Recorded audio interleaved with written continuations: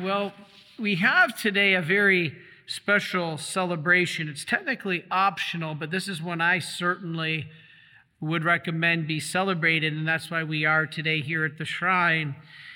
This feast has been celebrated since the 15th century, the holy name of Jesus. Now, why is it here? Why is it on this date? It's set as close to January 1st as possible. Why? Because January 1st, as you've heard me say, completes the octave of Christmas, the 8 days of Christmas, known as the octave. Every day of those 8 days is like Christmas Day. You heard me say that last week.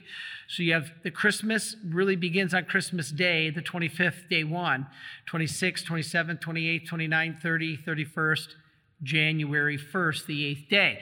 Critically important because that's a solemnity of Mary, the mother of God, and you can't separate Mary from Jesus. Okay, you heard me explain that last week, but now we take it a step farther. This feast of the name of Jesus is set as close to that day as possible, January the 1st. Why? Because this is when Jesus was named at his circumcision. And so this is when you name the child, is when they were circumcised. And when were they circumcised?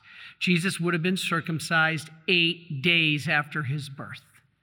It's a beautiful connection with our Jewish brothers and sisters. So this name of Jesus is so important. In fact, have you seen, and many people ask us the question, you see it on the altar. I don't know if Brother Mark can scroll down to the altar. You see where it says IHS? And this is down in the front of the altar. I'm not sure if he's able to show that. But on the very front of our altar, it says IHS. You've seen it on priestly chasubles. IHS. What is that? That is a Christogram. That is iota, eta, and sigma, the Greek letters for the first 3 letters of the name Jesus in Greek. So the very first 3 letters of the name Jesus in Greek are iota, eta, and sigma. That's IHS. Now, you've also seen the P with the X in it. Now, I don't have that on my chasuble, but many priest chasubles have the P with the X. That is the Greek chi rho. Chi is the X, rho is the letter P. So you see the P with the X on the stem of the P. That stands for chi rho. That is the first 3 letters of the name Christ in Greek. So the first 3 letters of Jesus is IHS in Greek, and the first 3 letters, or the first 2 letters, I guess you could say, of the name Christ in Greek is chi rho. And so these are things that we see all the time and we don't know the meaning. That's the power of the name of Jesus, of Christ. Now, in Matthew, which we've been reading from, the angel tells Joseph, "You shall call his name Jesus, for he will save his people from their sins." Now, here's what's interesting. It is the only place in the New Testament where saves his people appears with the word sin. This is very important now. This shows that Matthew pays as much attention to the name of the child and its theological significance as the actual birth itself. I had no idea of that till I went to seminary. And Monsignor Toro taught me that Matthew puts as much emphasis on the name of Jesus as the birth itself. I was blown away by that. This is the power of the name of Jesus. Jesus means he who saves. So Matthew then mentions the prophecy of Isaiah. We just heard about it in what we read today, but we also hear about it in Isaiah 7:14. All of this took place to fulfill what the Lord had said through the prophet. "Behold, the virgin shall be with child and bear a son, and they shall name him Emmanuel," which means the name Jesus means God with us, or God saves. So Matthew pulls it all together. And this is the beauty of our faith. You know, the first reading that Brother Alex just did is also very important, because in the very first reading that Matthew did, or Alex did, it says here that we receive him and his commandments if we should believe in the name of his Son. Notice that? If you believe in the name of Jesus, how powerful this is. So reverence for the name of Jesus is emphasized a lot by St. Paul. He talks about it in Philippians chapter 2, verse 10. That in the name of Jesus, and you know, we Marians read this on our divine office. We pray as priests and brothers, we pray the divine office every day. And it is this, it's quote, that in the name of Jesus, every knee should bow, of those that are in heaven and on earth and under the earth, so that no other name shall be proclaimed. This is the name of Jesus. We say it every day. Then in Romans chapter 10, verse 13, St. Paul emphasizes the salvific nature of his name. He says it saves. Nobody else is saved, but you are saved in no other way but by the name of Jesus. This is powerful. He says those who call upon the name of the Lord will be saved. This is why using God's name in vain is so important for us to realize the seriousness of it. You've heard me say before, there's only two things that I actually stop a confession for. And I've always talked about the first one. When somebody confesses, they don't forgive. So when I have a confession and somebody says, well, I've done this and this and this, Father, and I have not forgiven my brother-in-law, and I go on and on, I'm like, whoa, hold on. Let's go back to that. Because a lack of forgiveness is so serious, it can cause us our salvation. And so I don't stop the confession to beat them up or to tell them how bad they are. I don't do that. I stop the confession to explain to them the seriousness. Now, praise God they confessed it. Praise God. But we want to make sure they understand why it's so serious. And the second reason I stop a confession, using the Lord's name in vain. In fact, it's so important, the name of the Lord, that the Jews didn't even say it, Yahweh. And in fact, you know, of all the things that our Lord tells us to do, only the top 10 made the 10 commandments. And of that, using the Lord's name in vain is second. It's the second commandment. That ought to really open our eyes. And so we need to pray for those who become habitual in using the Lord's name in vain. You know, it is so serious. Why? Because the name Jesus means to save. And when you say GD, you're damning. You're doing the exact opposite of what the name of Jesus does. Or if you say JC in an angry, bitter way, you're doing the opposite of what the reverence of the name stands for. Now, I understand sometimes it's just habitual and people don't mean anything by it, but we don't want to accept that as a valid reason. Using our Lord's name in vain is the second commandment. We can't do this. Try to work on that. Try to work. Well, I've been saying it for 50 years. Yeah, but praise be to God if you can break a habit after 50 years. And heaven forbid that we use it to really damn someone. GD, it's unbelievable. You know, it's unconscionable to me that in movies, they are so critical about not using slurs against transgenders or sexual orientation, but GD is used now.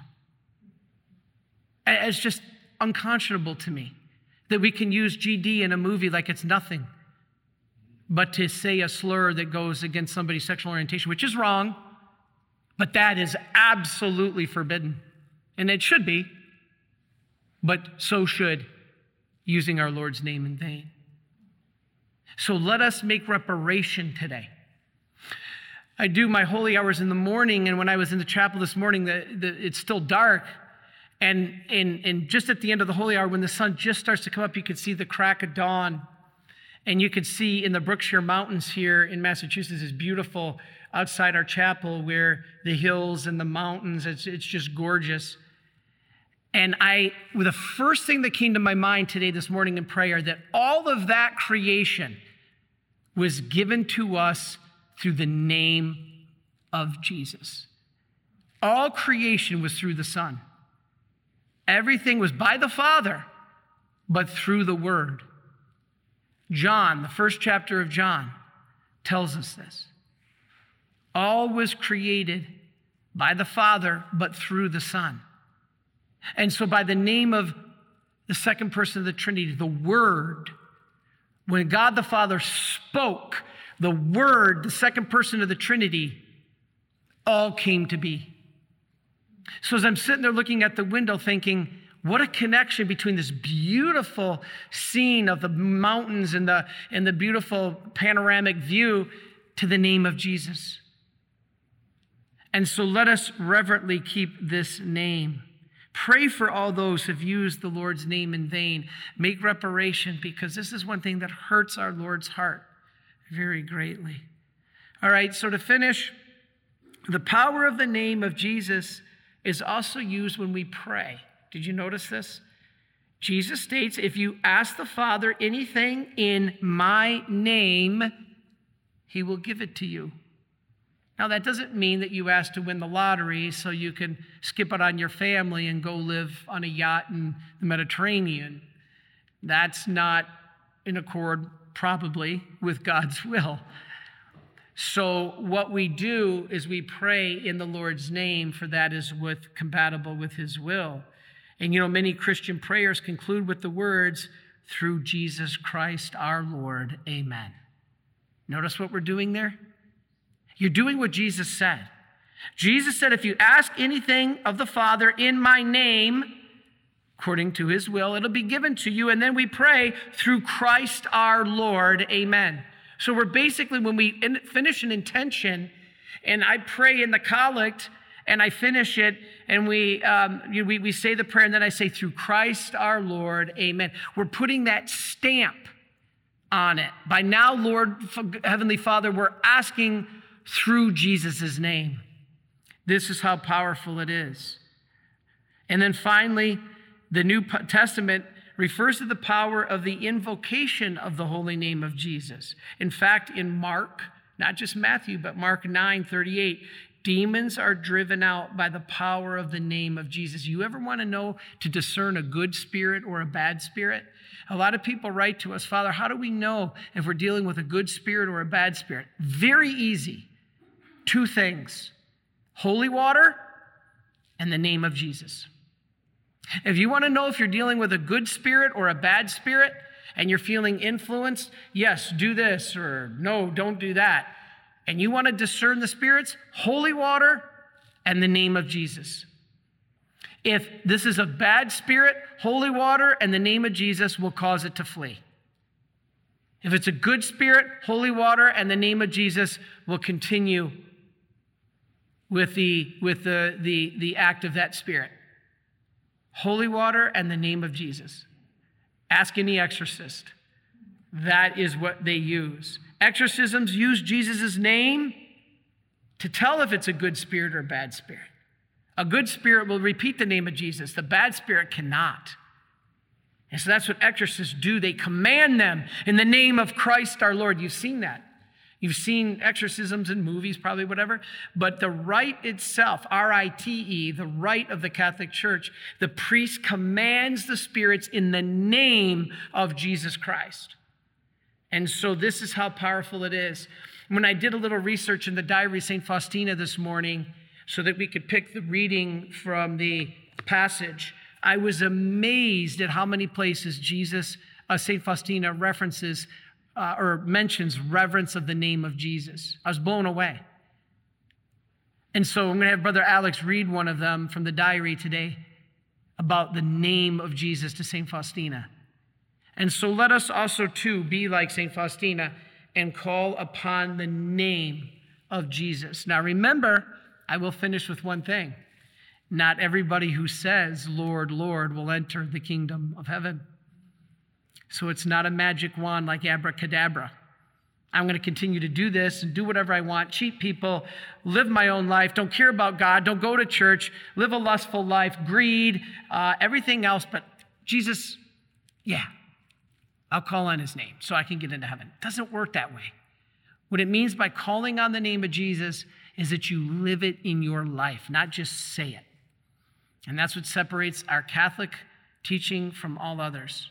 And that's scriptural. That's the importance of today's feast. So if you have somebody, loved ones or family, who's in the habit of using our Lord's name in vain, blame Father Chris. Say, Father Chris told me today in the homily that out of love, I need to bring that up to you. Just please recognize, we understand it may be habitual. We may understand it as nothing intended, bad intention, but it's that important that we reserve our Lord's name only for reverence. Through Christ our Lord.